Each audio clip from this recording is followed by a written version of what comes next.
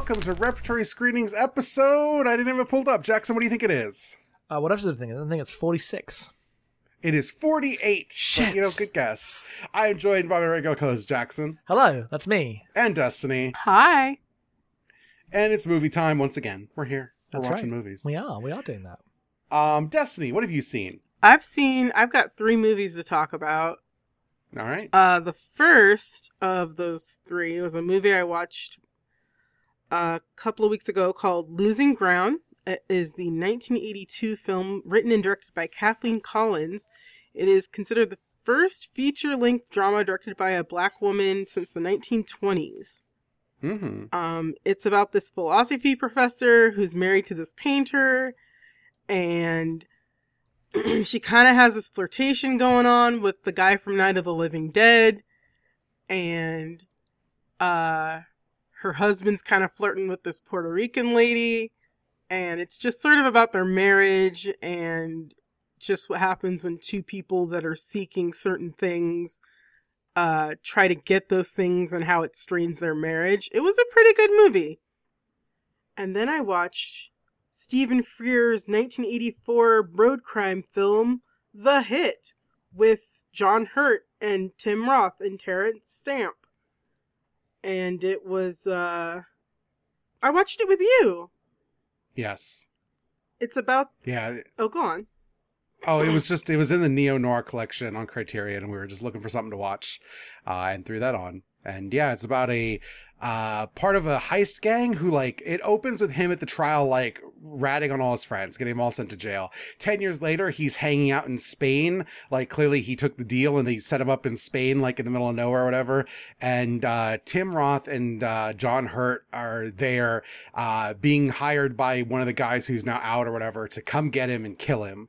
And John Hurt is the most tired. He's like, what if Tom Cruise in Collateral, but with 20 years on him? Just the most rundown man.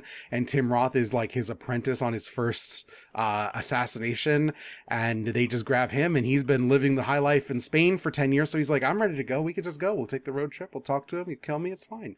And it turns into an existential misadventure through the Spanish and then French countryside. It's fucking great. I love this movie. Yeah, it was really fucking good. So if you're looking for neo-noirs to watch, that one gets a recommendation. Yes. I was watching that and I sent a message to Jackson you need to download this. You need to watch this. It seems extremely my shit. Yes. Yeah, you would like it. And then I also watched The Little Girl Who Lives Down the Lane, which is a 1976 film directed by Nicholas Gessner, starring Jodie Foster and Martin Sheen, about Jodie Foster, who's 13 in this movie, and she lives with her poet father. He's a famous poet, but he's really reclusive, and all the neighbors are nosy about this famous guy and the daughter who lives there, because every time they come over, they just run into her, who seems like this precocious child who's making excuses for her father. And is the father really there? Did she maybe kill him? Is he missing? Who can say? And turns into this was on Shudder, which is one of those Shudder gets old movies because they're of interest, but it's a slant thing, and the posters are definitely very this is a horror movie. This is based on a stage play. It is about the ways in which adults disregard but also overinvest in children who they wish to exploit.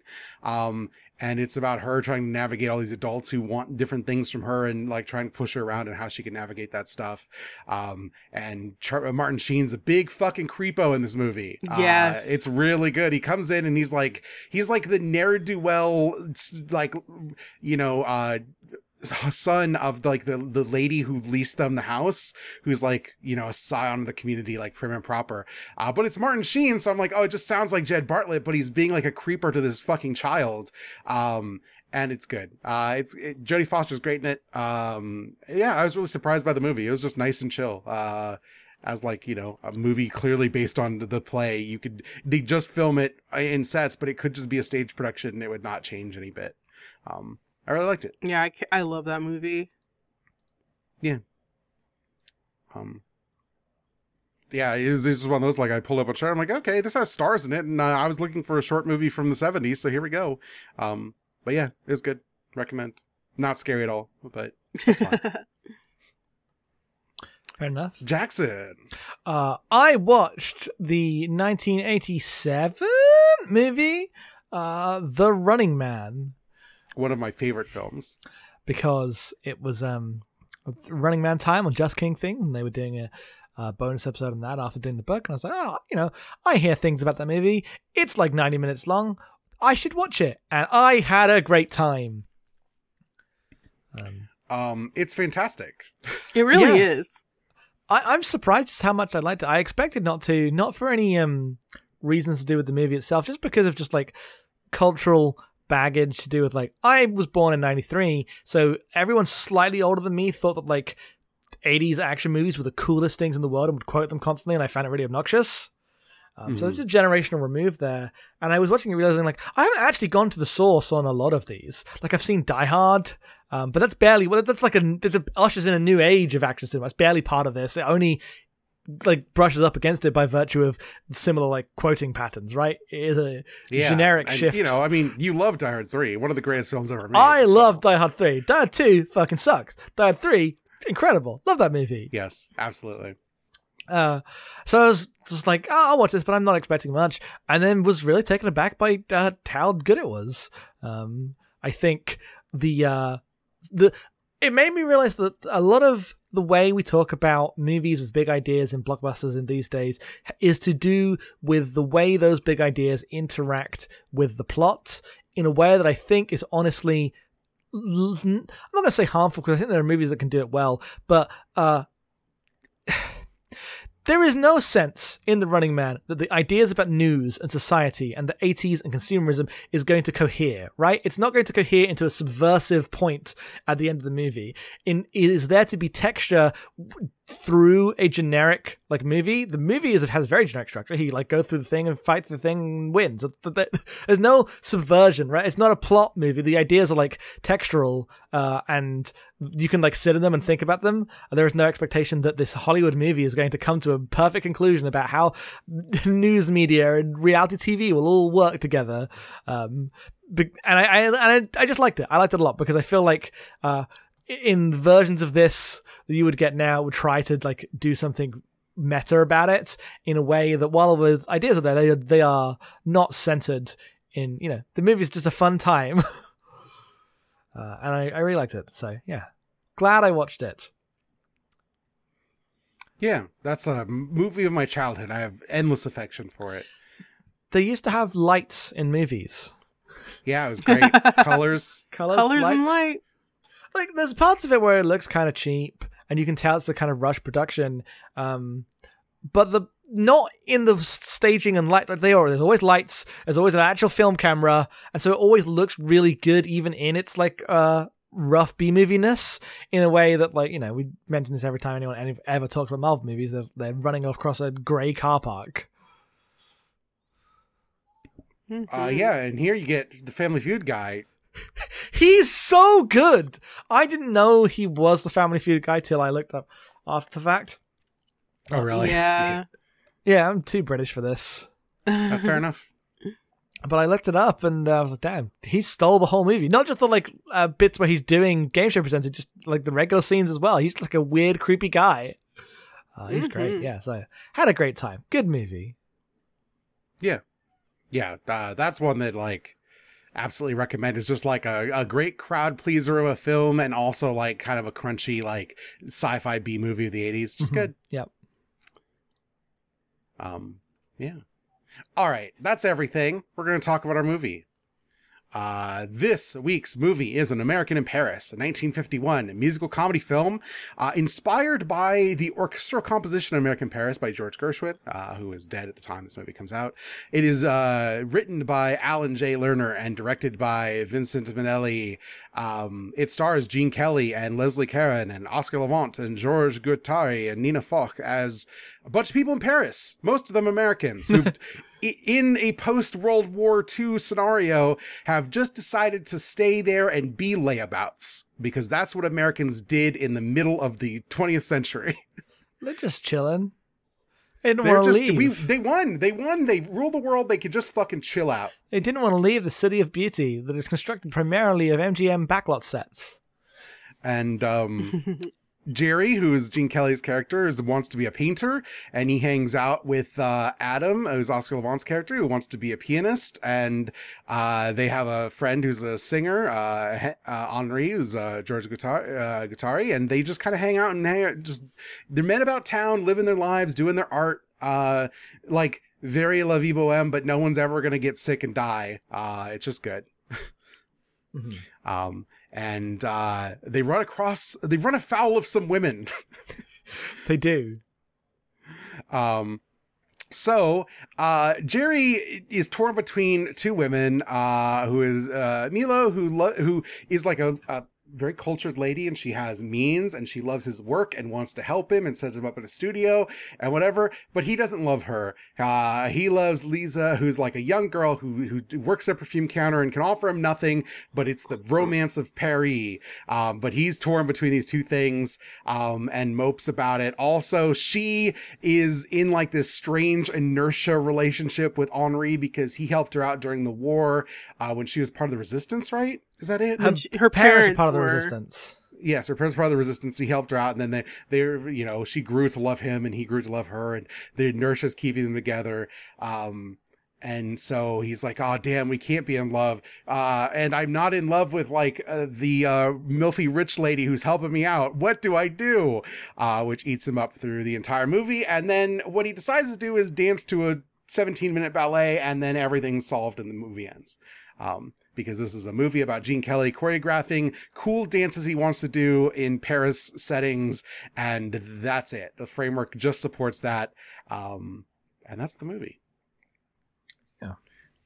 I'd seen this before. This is like I think this is outside of the dance sequences, which are genuinely inspired, and I think the 17-minute thing is great. That is a middling Gene Kelly movie. I think he's great in it. I think the like dilettante nature of people hanging out in Paris is like enjoyable, but like, this ain't Singing in the Rain. This ain't Summer Stock.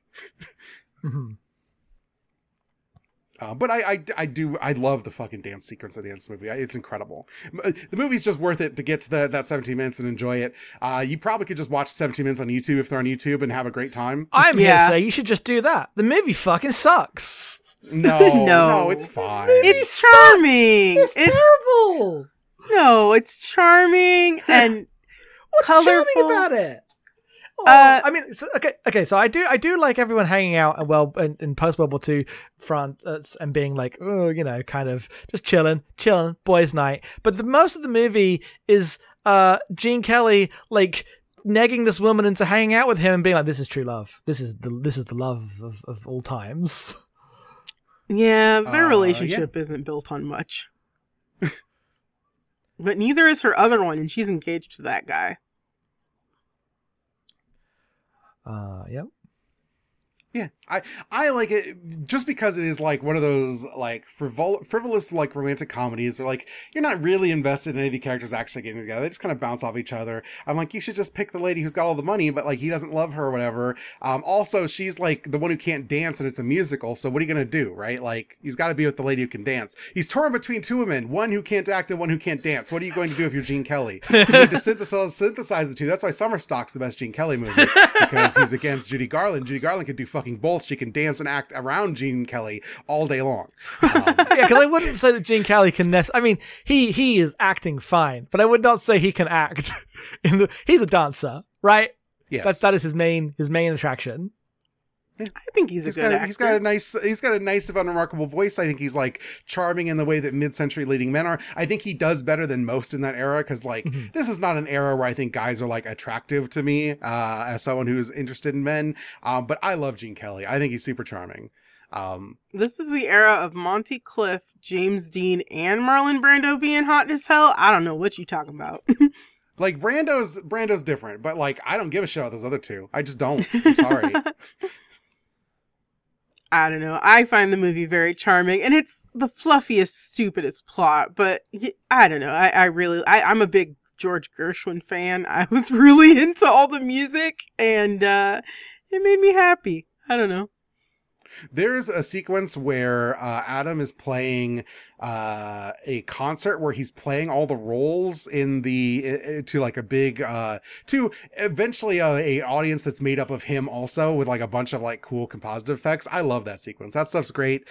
Gene Kelly dancing with all the kids is like one of my enduring memories of the movie. It's just, like most early, like they have plots and people care about them musicals. It's about getting from one number to the other, because you're in a theater and you're probably watching like 6 things over 3 hours, and it's fun.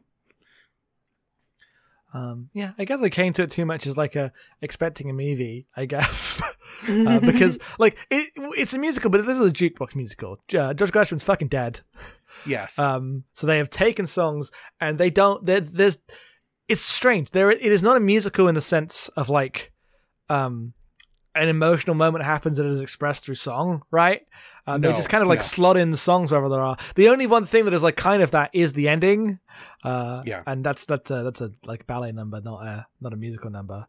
Though I did really like it, and I was like almost won back over. I was like, fine, this dance sequence is really good, and then they have a minute after the ballet sequence, which is even worse. I was like, why? No, it's so funny because they're like, big dance sequence over. She comes back. Fuck that. And like, he doesn't care. He's gone, and then they walk away. What do we know about Rich Milfy Lady? Nothing. She has no idea this has happened. No idea. Probably shattered.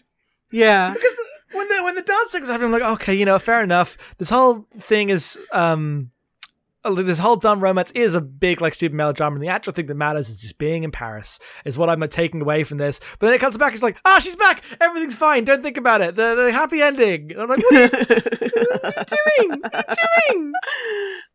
That's kind of what these movies are. That's just what these movies are. It's weird because like this doesn't have to be true, and I think like once you get to the late like 50s musicals, you get movies that are much more invested in the characters. Like Singing in the Rain's a movie about some characters you can relate to. Their problems are interesting. Like that's it's a classic for a reason, because it works in a way that this one feels like it. This is coming out of the old like studio musicals of the like 30s and 40s, but like in this transitory period where like this is like movies used to be, you just go and watch a bunch of people dance for an hour and a half, 2 hours, and there's very little framework, and like this is kind of what this is.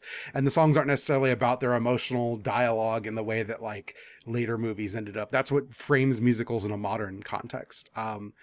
But like without any of that context and like whatever, like it is like the world's hokiest non-problem of torn between 2 women he loves, and none of it has like huge stakes really necessarily, because everyone's just kind of there to have a good time. They're just here to chill. Like he could go back to that lady and be like, I love this girl, but you got the money, and she would have been fine.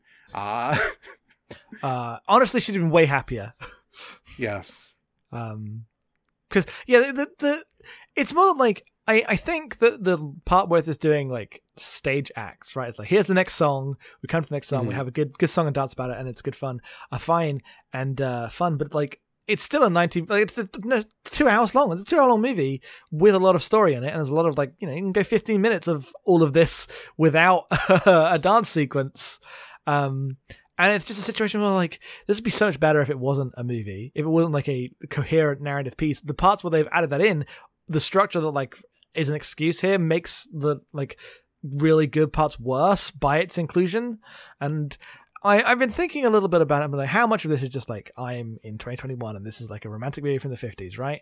And music videos didn't exist yet. Music videos didn't exist yet, right? This is the vehicle for music videos, is movies like this. But I think that the movie does find ways to be like particularly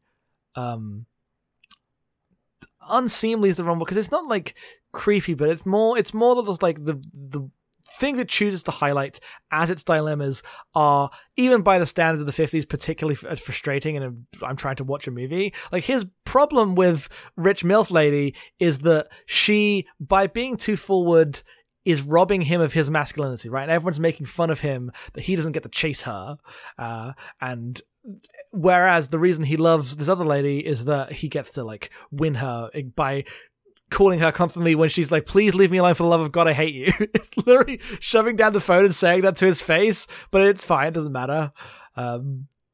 It's just like, I don't know why this is in here, but I guess this is just what it was.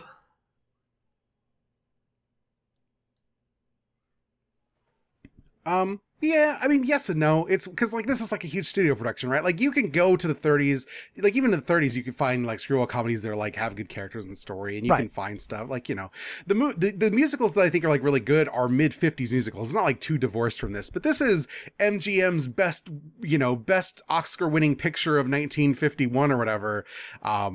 Like this movie was like one of those that like won all the awards. Sure. So of course it's like stodgy because that's where Hollywood was. Like this is what New Hollywood is fighting against is fucking movies like this. You know what? Which is fun. Yeah. Okay. You know what? If that makes sense. If this is what you see, and then you're like, I'm gonna fucking start copying the French. It's 1963. I get it. But I also just have a fondness for this. I like when everyone dances and is happy. And like the ballet, like I like legitimately, I think is incredible. They spent all the money on the ballet through a bunch of sets and tons of extras, and everyone looks like different types of paintings, and there's like 4 costume changes, and it's just a spectacle in a way that movies, like when we watched Lawrence of Arabia, that's like a good character movie, but sometimes it's just a spectacle. And sometimes you just go to the movie. You used to go to the movies to see something you couldn't see anywhere else. Mm-hmm. And that's the thing that I feel like movies have lost in a way that like I loved seeing that in mid-century movies. I mean, they're still trying it, right? That was that advert about Black Widow in 240 degrees Panavision. Oh yes, I mean, if there was one of those around here, I probably wouldn't do it for Black Widow, but I would go see any other movie in super Panavision. I'd see I didn't whatever. hear about this. It's like when you go to the IMAX to see the nature documentaries, right? From the 20 years ago. Yeah, no, but there's the America movie from the 70s. It was like this, like ultra widescreen. Destiny might know what I'm talking about when I talk about that one. No. Well, I was just talking about there's a thing about Black Widow where in certain cinemas. Yeah, I want to find the picture and send it to her, but I'm looking for it and having a hard time finding it. But it's like how like I forget what the actual name is for in the 50s, whatever Cinescope. One of those, not actually that one, but it had 3 cameras and everything. Someone's doing a modern equivalent of that. Like the screen is a curve that goes all the way around you, but it's just like an edit of Black Widow, which is already a bad looking, boring movie, so that wouldn't be good. But I would love to in a world where there wasn't the pandemic, I would go to a theater to see like the spectacle in today's language, right? Yeah. Mm-hmm. Yeah. I mean, they don't really. Yeah, the problem is like CG robbed this for me anyway, and like color correct. Like this movie is beautiful because it's a color movie. When that meant something, you're like, oh, we're gonna fucking make a color film, and we're gonna show all that off, and that's gonna matter.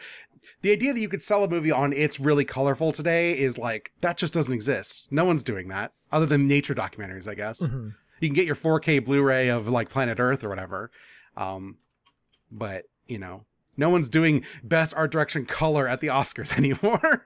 Was that a distinction? Yeah, one best art direction color, best cinematography color, best costume design color. Right, they had to break those for a while. Yep. That makes sense. Because all that stuff is fantastic. I'm not here saying like the bit where there's a massive ballet at the end of the movie is bad, right? That's just not true. It's fantastic. Look at it. And I especially love when it cuts to that and we go from these realistic, clearly studio lots, right? But like Paris sets to this abstract, landmarks drawn on the wall, nightmare's the wrong word, but the dreamscape of dancing, and everyone goes through 7 costume changes. It really is a huge sequence. Yeah, and like even at the time, like looking at historical reviews, definitely some people are like, "This is kind of a nothing." It's nice, it looks nice. Everyone likes Gene Kelly; he's a star. But no, like this is one of those like retrospectively, everyone looks at the Oscar win and it's like whatever. It's the inertia of Gene Kelly and it being an Oscar winner is why people remember it today, and it's not Singing in the Rain, right? Like if we're going to look at retrospective Gene Kelly musicals, there's a reason that one is like the big enduring one. But I do think this movie has like interesting stuff in it and is like worth watching, especially like the sequence. If you just pull out the sequences, which is, like I feel this way about like Fred Astaire movies. I don't particularly like Fred Astaire as an actor. I don't like the movies necessarily, but I'll watch the dance sequences all goddamn day. They're great. Mm-hmm. I don't like his like screen presence the same way I like Gene Kelly. I'll just watch him talk to French children and kick his tiny bed up to the ceiling over and over again and have a great time. That bit is great. That is great. Yeah, the tiny apartment. Anytime there's comedy just about living this weird life, it's great. Mm-hmm. I really like. I'm an American and I'm living in Paris. The first line of this movie is "This is Paris and I'm an American living here." Lost my shit. Had to pause it. I was laughing so hard. That's Chappie. That's great. Yeah, no, that's great. But like my highlights in the movie are because I'm so like I'm. Not only am I not invested in the romance stuff, I think it's written so badly that I'm actively turned off by every single time it ever comes up. I think Gene Kelly's just like the rudest human who's ever lived as he's like trying to chase down this girl on a date with another woman. Yeah, it's so charming. I love it. I eat that shit up. Really? It's okay. Gene Kelly's just an eminently dateable man, and this movie is no exception to me. It just comes across like the biggest scumbag, selfish.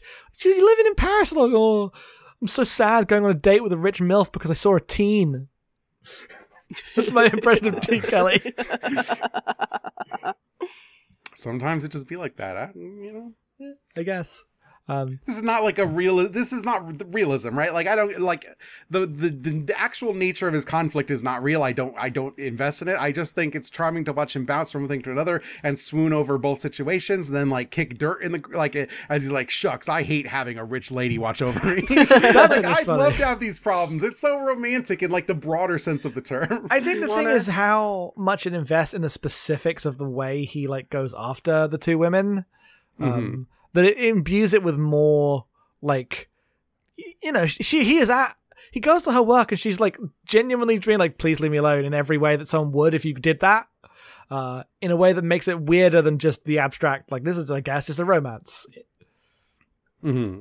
Anyway, I interrupted Destiny. What were you saying? Oh, no, I was just going to say we want our film to be beautiful and not realistic.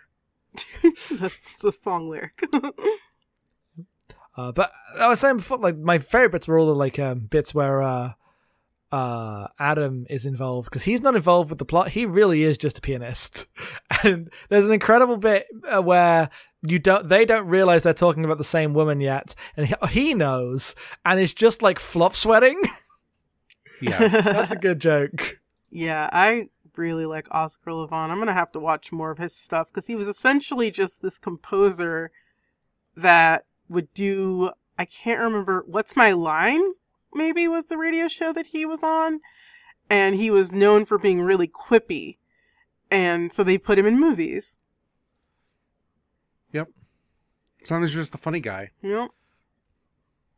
And then you get to cheer for yourself at the orchestra, which I love it. I love that shit. Mm-hmm. But yeah, it is what it is. I don't know. I don't think like your take on this is like wrong necessarily. I just am more fond of this style of movie. Yeah, sorry. I'm being a hater today. You're allowed. Yep. That's you, hater, famous hater. That's me. I'm like a quippy guy on a piano. we call him David, famous hater. David, famous hater. Yep. Like famous Vanaman. No, I'm there. Don't worry. Oh no, the writer of X-Men and X2. God.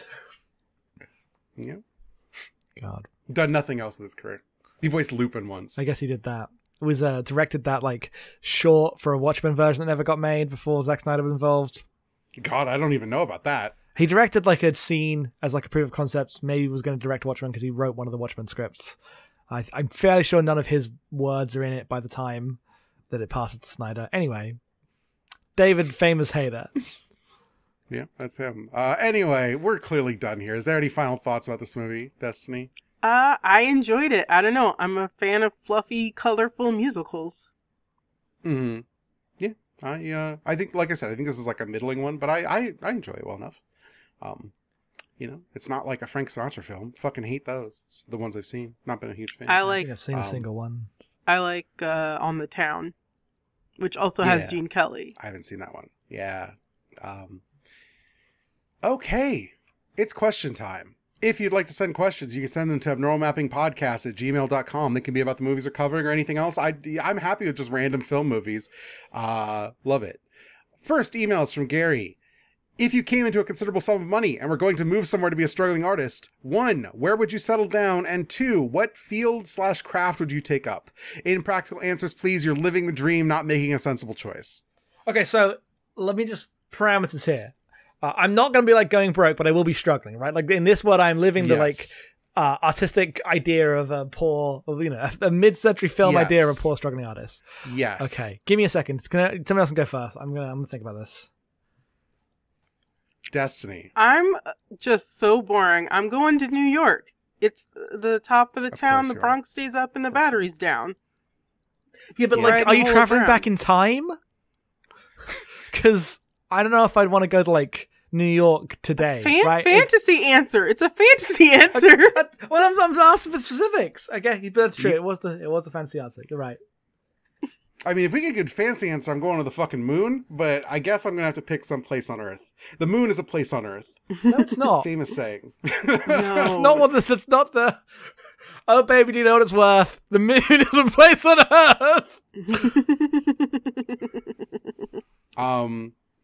I think I would be like a poet in like the French countryside. That's I think where I'm going. I don't want to be in a city. I want to be somewhere chill where I can just like cook and write. I don't even like writing, but being a poet in the French countryside sounds great, actually. Paint, maybe. Maybe I'll illustrate poems. I would make films. I'm clearly going to be like a drummer, right? I'm trying to, I can't think of where. Like, I guess I'd just do it in London, but in London where I wasn't, I could afford things. I could live in central London and not I had to live in the suburbs and then couldn't afford and had to move out. We're daydreaming. We're daydreaming. 70s London. 70s London. I'm in 70s London scene. In the terrible punk scene that's about to become thatched. God, no! I'm living my dad's teenage years. Neil writes in, what combination of nationality and city would make the best movie? I'm going to steal the right answer here and say a Soviet in America. Which is also known as the Americans. I guess it is known as the Americans. I don't know how to answer that. I don't know.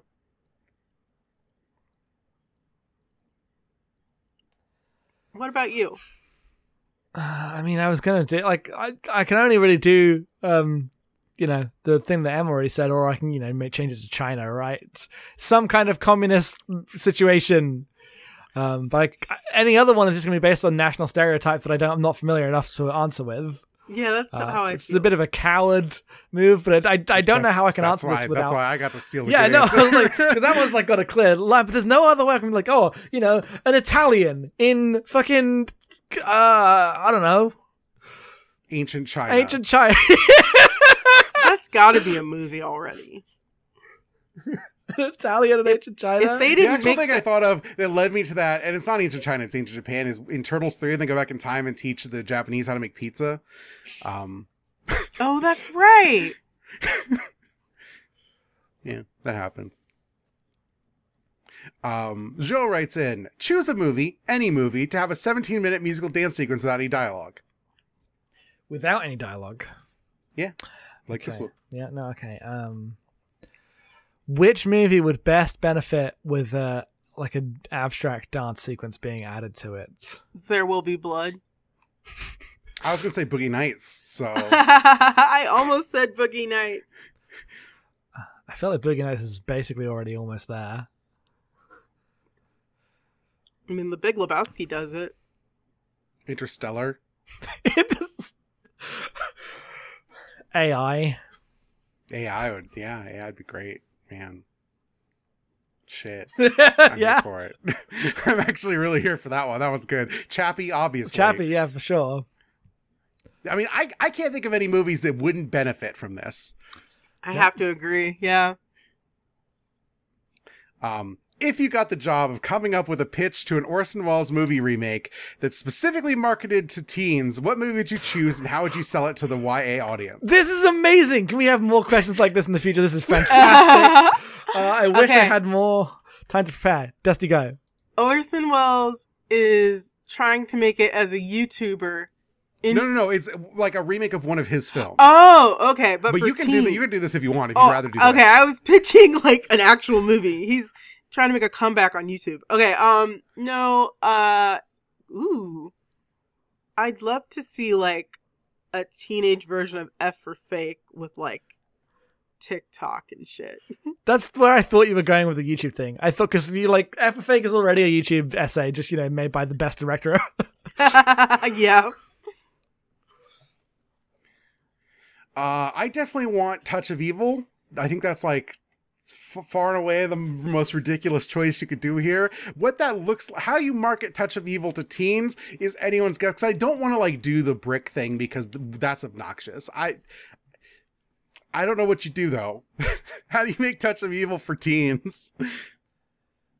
Do some. I don't know. You can Touch of Evil is a movie that like is wrapped around the idea that like everyone is old and tired and the world sucks. And how do you get teens to do that? I don't actually know. Maybe teens are all like that. I don't know what teens are like. I'm in my 30s. I was like that as a teen, but I was not a representative choice. I was also old and tired as a teen. I mean, you could do Citizen Kane's easy. You could do Citizen Kane off the top of your hat. It could be about anything.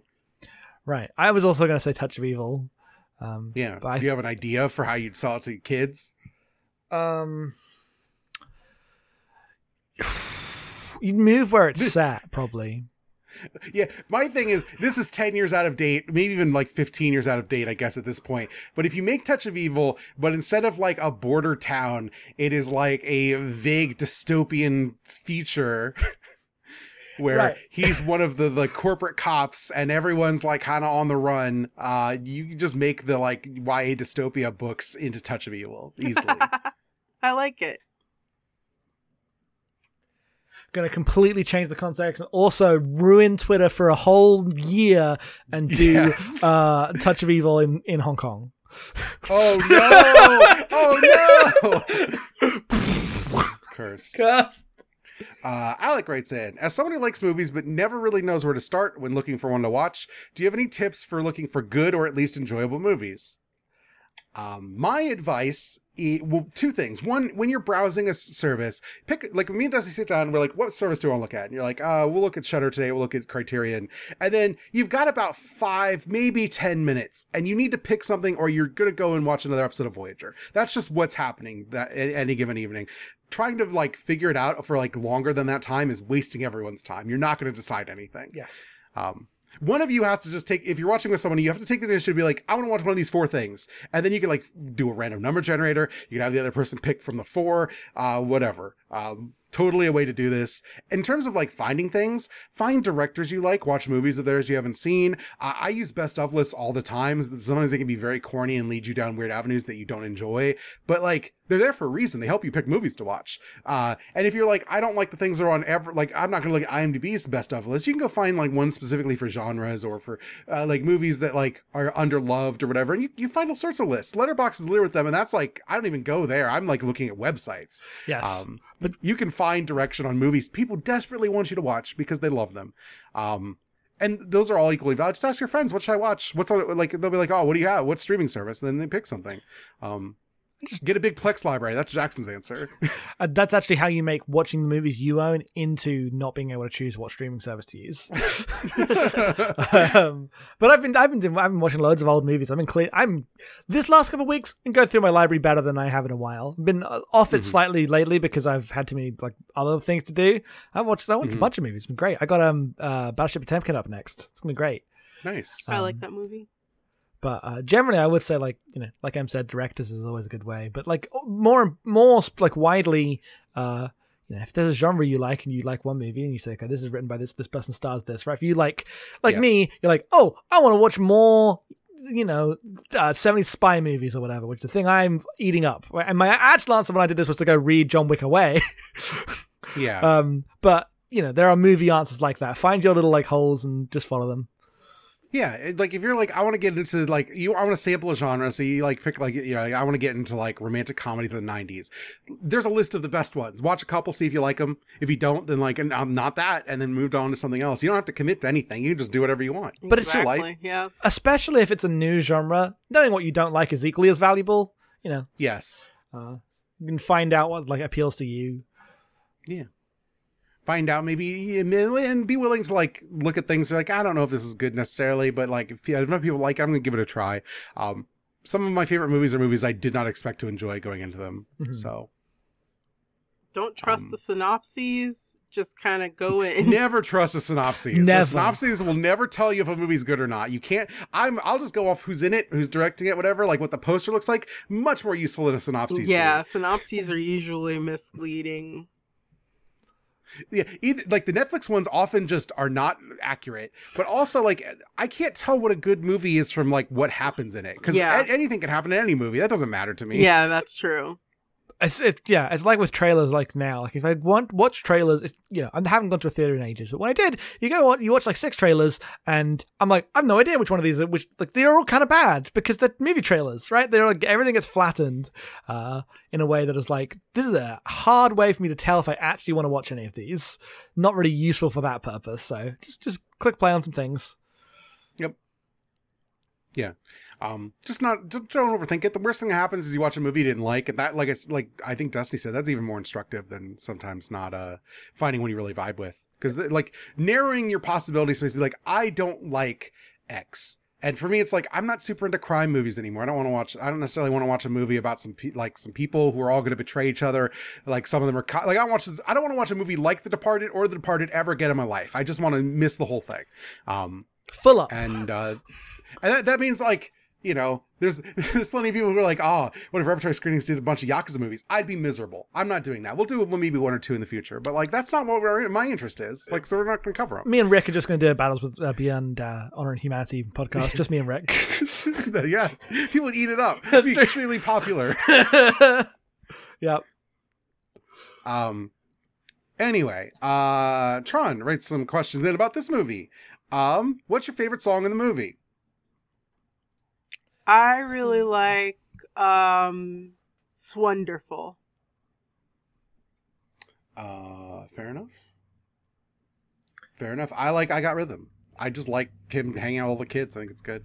I think I like by Strauss. It's like a big fun number, but it was also the moment where I was like, hang on, this song's got nothing to do with anything that's happening. What's happening here? But it was a great song. Everyone was having a good time. Yep. What do you all think about this movie ending up on some of the most overrated movie lists of all time? I think that's fair. I understand how that happens. My thing is, I don't know anyone who thinks this movie's like the greatest movie ever made. It's considered one of the greatest musicals ever made. Like when you look up 50 greatest musicals. I just think that's people who haven't watched a lot of musicals. I think it's fine. I think it's like a good one, especially in like the dancing stuff. But like in 70 years. Like, does someone put fucking Green Book on the overrated movies list? Like, I understand that it got a bunch of Oscars, but what does that mean culturally now, right? Yeah. Like, yeah. And I assume that's where a lot of the like overrated stuff is coming from. Mm-hmm. Yeah. And then we have one more email from Stove. Favorite musical? Who's got a favorite musical? Mine is Cabaret, and then my second favorite is West Side Story.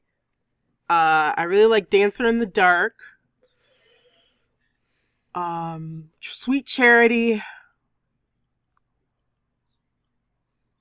On the Town. Wizard of Oz. I could just keep naming movies.